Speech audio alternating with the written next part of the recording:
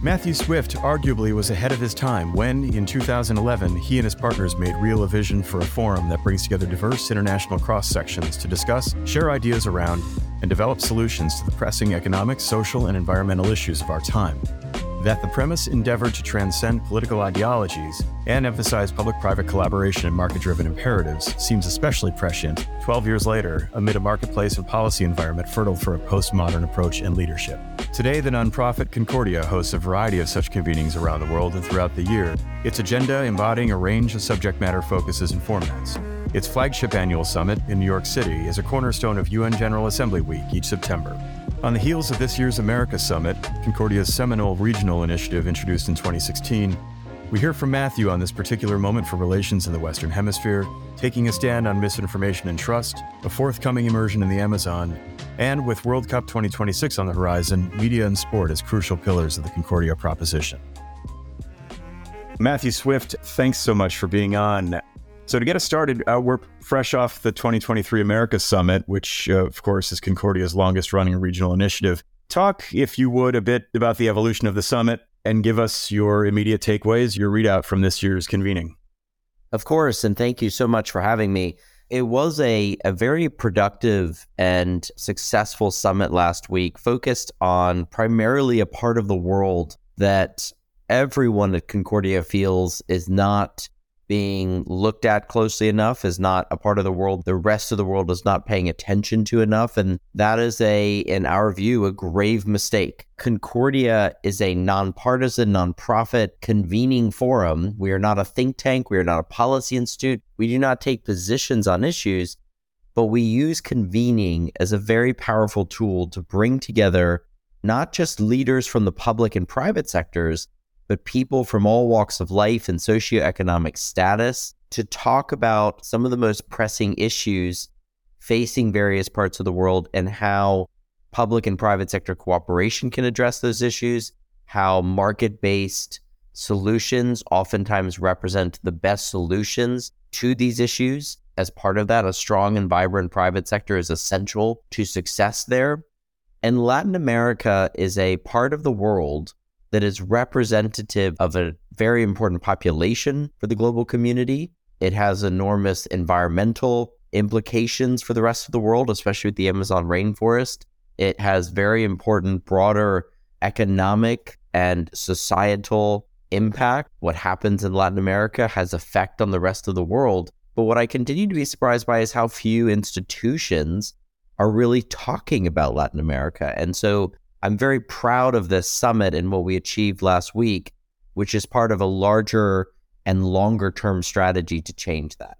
Well, and everything you just said was felt if you were there, and I'm sure if you were watching, the summit was certainly representative of all of that. I was struck that the consensus from the summit stage, with certainly some exception, seemed to, and this is going back to your point about the region not being looked at closely enough and that being such a grave error, there was optimism around this being the threshold of a meaningful reset of cooperation among the U.S. and its partners, especially in the hemisphere. Given Concordia's record of being at the center of these conversations, being the convener, what is your assessment of the opportunity at hand for the region, perhaps coming out of this summit? I think that there is a long-term opportunity within the region for a number of different reasons, some that are very, very much local and others that are very much global. First and foremost, this is our Americas initiative. So it is not just focused on Latin America, but the Western Hemisphere. Cannot forget we had strong representation from the United States. We had strong representation from Canada participating in this summit as well. So this is a pan-hemispheric summit, which is one of the reasons why it aligns so well with the University of Miami as our convening partner in this effort. I think what the opportunity is both a short-term and long-term opportunity. It is both urgent, but also requires a great deal of care and consistent focus. I'm a strong believer that within the Western Hemisphere, you can develop and build an incredible economic and societal alliance around many shared interests that put the Western Hemisphere in a stronger strategic position.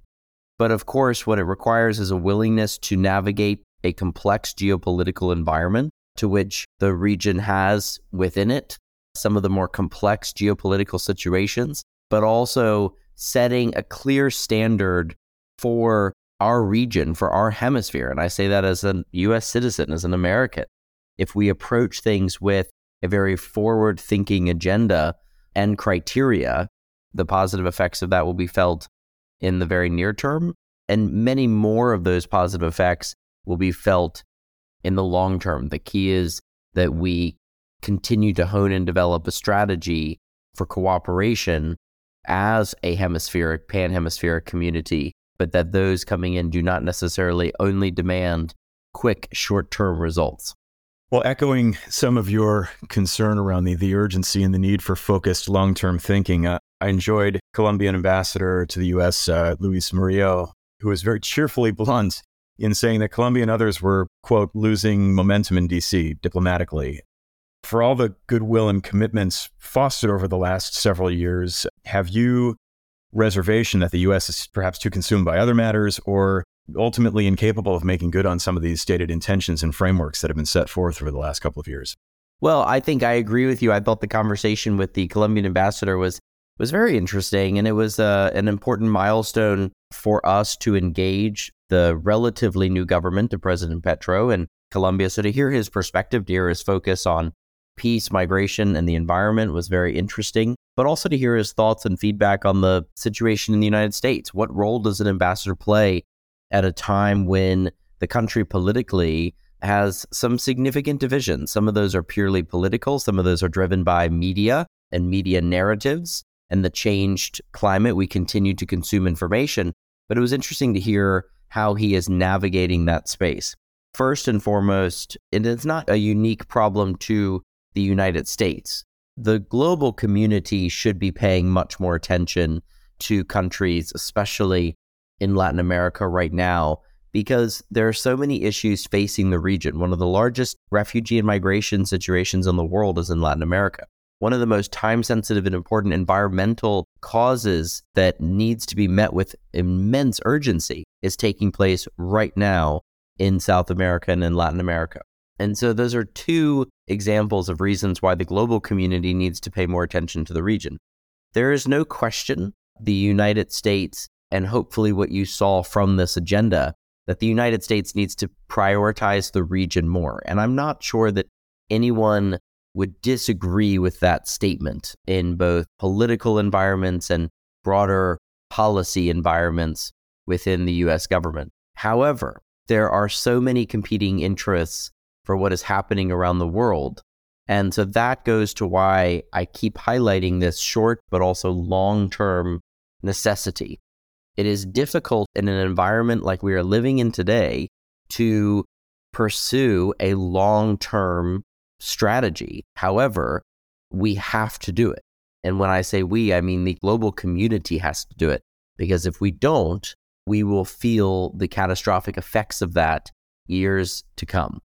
And so one of the things that came from this summit's agenda is how to change that, not overnight, but to change it incrementally in a way that benefits the public sector and benefits the private sector and allows various countries to capitalize on the opportunities that they have. At the same time, the pendulum swing of politics is in full force, and that does not create an environment that is always conducive to the kind of market-led opportunities that Concordia espouses. That has to be recognized because that's a very important component to all of this, and that is hopefully something you saw from this agenda. Just in the last 18 months alone, you have seen significant shifts in politics and in the frameworks by which countries are run right now that is very different from what it might have been 2 years ago, 3 years ago, 4 years ago.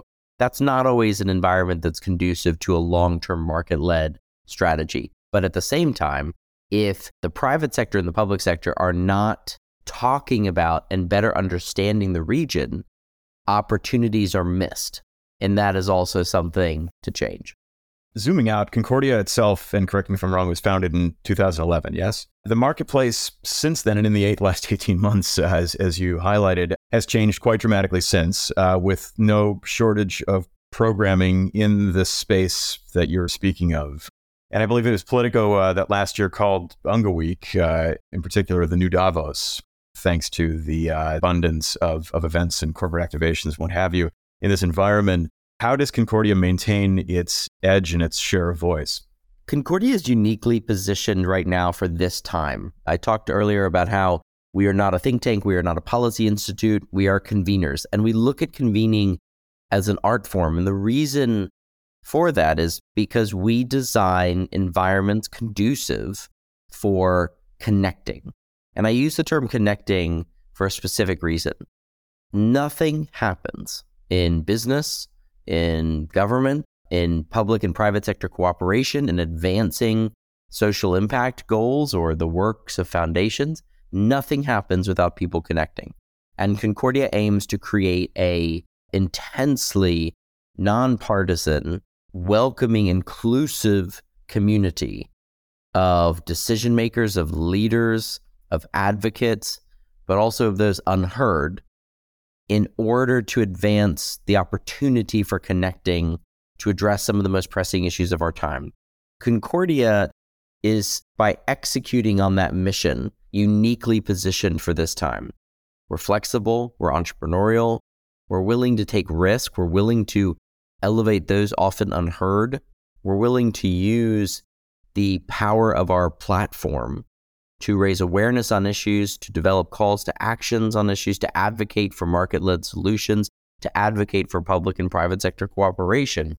And in that effort, I think we actually stand out in a very, very strong way. Within the context of the UN General Assembly Week, I wouldn't disagree with Politico. There's two parts to that. The first is, of course, there's the Davos or World Economic Forum comparison of what the World Economic Forum's annual meeting represents. And then, of course, there's everything happening at the same time that week in New York, which is very similar to all the different side events that take place in Davos that week. And so I think that Concordia is playing a long-term strategy and stands out very well indeed within that space to really be the leading, inclusive, nonpartisan, private sector focused convening forum parallel to the United Nations General Assembly, and will continue to advance that mission in the subsequent years ahead. I'd like to touch on one issue that you have called out for 2023. You spoke quite forcefully at the top of the America Summit about a central animating theme for Concordia this year, and that is the notion of trust in our democratic institutions, drawing a line in the sand on misinformation. And I can't see anyone arguing with the premise. By the same token, trust has become something of a buzzword for the private sector, and when it's not accompanied by a blueprint for action, not only tends to lose its flavor, but rings almost fatalist. Why is trust for you at this very moment a point of urgency? And how is Concordia uniquely situated to offer a solution or a path forward? I think the first element and the most challenging element of all of this is, in this environment, who are the purveyors of trust? What are those institutions?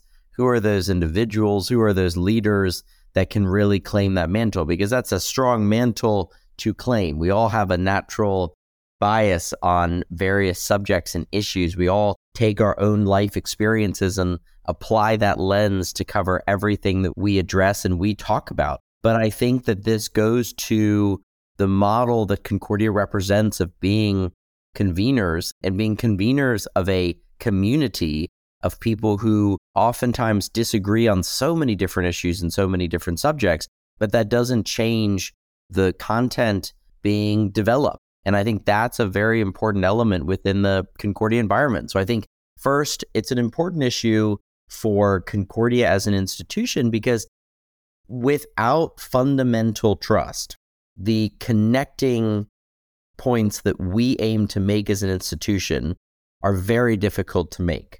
But that also requires a willingness to disagree with one another. And so I think that Concordia is very well positioned to be not the purveyors of truth. That's not the role or the lane that we operate in. We are conveners and we are connectors and we are purveyors of content that is representative of the value sets that I talked about in that opening speech, that those lines drawn in the sand. But I think that what's most important is that within the context of Concordia, we are very true to our mission.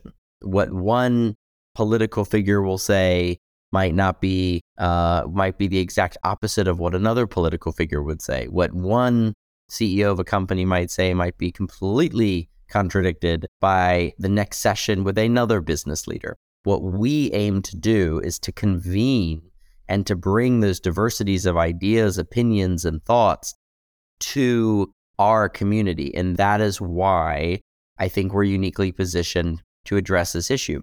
The other element to this is our transparency. We are very clear about how we source our funding to do what we do. We are very clear about who is involved. We are very clear about the processes by which those people are involved. And we have used transparency as a policy from our very founding. And I don't think other organizations can say that quite in the same way that we can.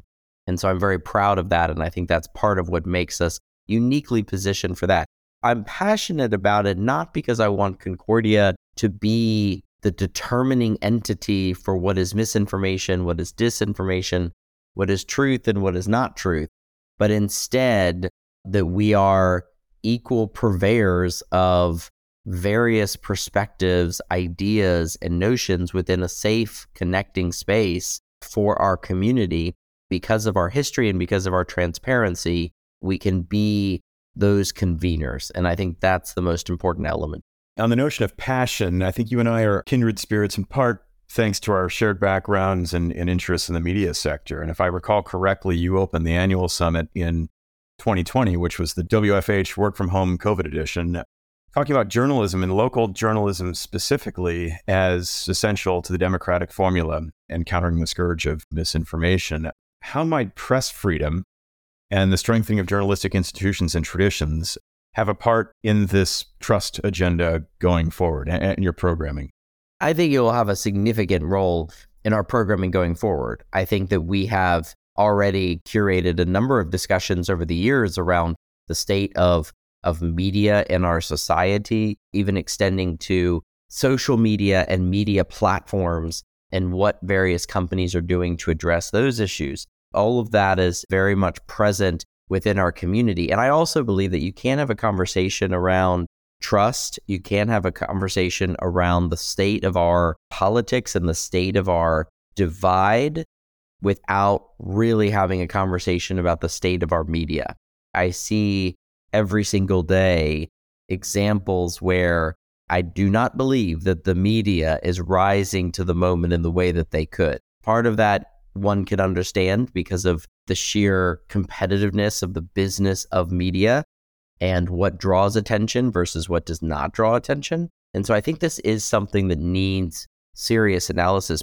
I think that for journalism, especially, to be able to not just address this issue of a lack of trust, but also to go back to the fundamentals of the role that the media and journalism plays in today's society. In order for them to do that, they first have to, as a community of journalists, set a new standard and hold one another to that new standard. I think we operate in the United States, especially in an environment where you watch one news channel and then you flip to another news channel and you literally could be living in two different countries. And so I don't think that that is a particularly positive step for the media. This is not the fault of one individual or a specific political movement. This is a collective fault that we need to get out of. And a huge part of that lies in the media's self-awareness and assessment of where things need to change and improve. While sport wasn't necessarily a focus of the America Summit per se, our collaboration notwithstanding, it is very much in the Concordia DNA. Talk a bit about sport and cultural diplomacy as a through line of the Concordia proposition overall.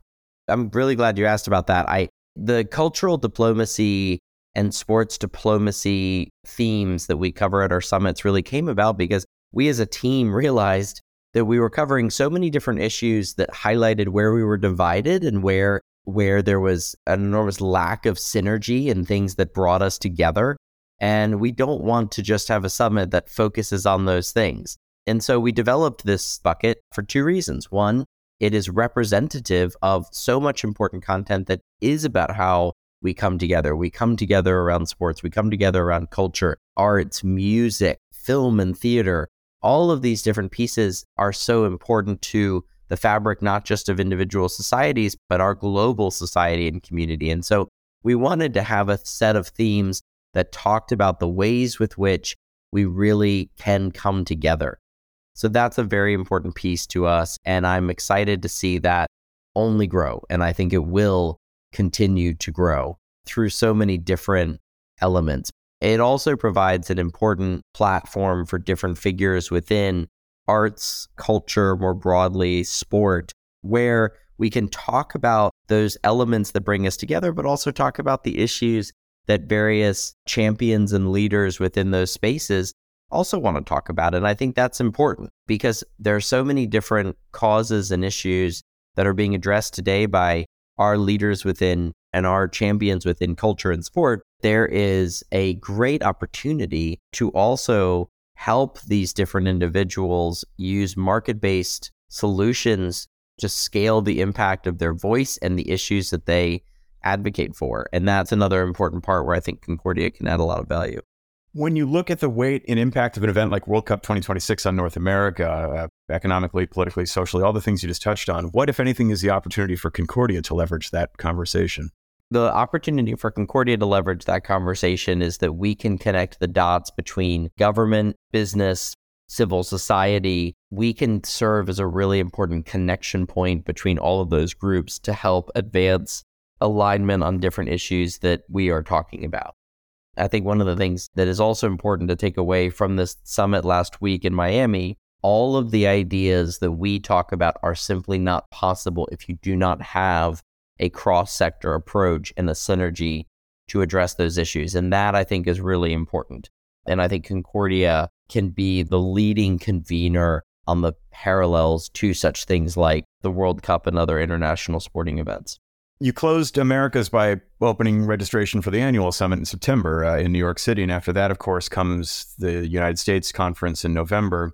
And you have in July, the Amazonas summit. And the latter two are relatively new. I wonder if you could just talk a little bit about these convenings and how might some of your broader mandates manifest through them? Absolutely. So we have a busy but really diverse agenda this year, starting with, of course, our summit last week in Miami, which the Americas Initiative and our annual summit focused on the Western Hemisphere will be in Miami for at least the next 2 years, so through 2025, if not longer, depending on as long as we really see that we can bring clear value add, which we feel that we did last week and that we can in the subsequent years, and through a tremendous partnership with the University of Miami, which is a great academic institution. That will be the Americas Initiative. But then moving on to June, we will be in Madrid, Spain for our Concordia Europe Summit on June 15th and 16th. And this is the first time that we are hosting our new Concilium format. So this is a smaller summit. This is a smaller network of anywhere from 70 to 80 decision makers from across the public and private sectors meeting to talk about cyber defense and energy security, two issues that we feel that are not just at the forefront of issues facing the European continent, but by which market-led solutions will present the single best solutions to those two issues. So that'll take place in Madrid, Spain on June 15th and 16th. We also then will be in Ecuador for the newly launched Amazonas initiative.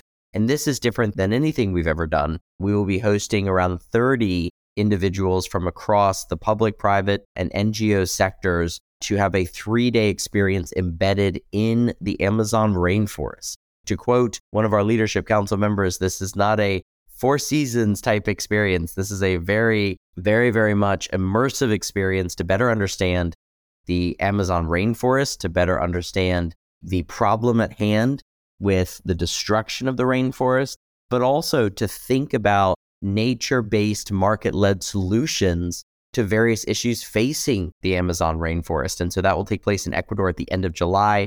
Of course, we'll be back for our flagship summit. This will be the 13th annual Concordia Summit in September, parallel to the United Nations General Assembly, where we will be the largest, most inclusive, most nonpartisan convening forum, parallel to the UN. And that'll be September 18th through the 20th. And then shortly, we'll be announcing our next iteration of our United States Summit. As a US-based institution and with a network and community of over 50% being based in the US, we launched this series last year with a summit in Lexington, Kentucky. And this year, we will be taking it to Raleigh, North Carolina, to the Tech Triangle, to talk about some of the most critical issues facing specifically the United States. And that'll take place in early November. We'll be announcing that in the next couple of weeks. It's quite an ambitious slate, as you say, Matthew, and you're just getting started. So with that, thank you so much again for taking the time, and it's good to talk to you. KIT Magazine publisher Santiago is a partner to the 2023 Concordia America Summit, which took place at University of Miami early March. All sessions from the summit can be found, along with details about Concordia's upcoming programming, at www.concordia.net. Thanks once again to this episode's guest, Matthew Swift. Signing off for Studio Santiago and KIT Magazine, I'm Evan Howell.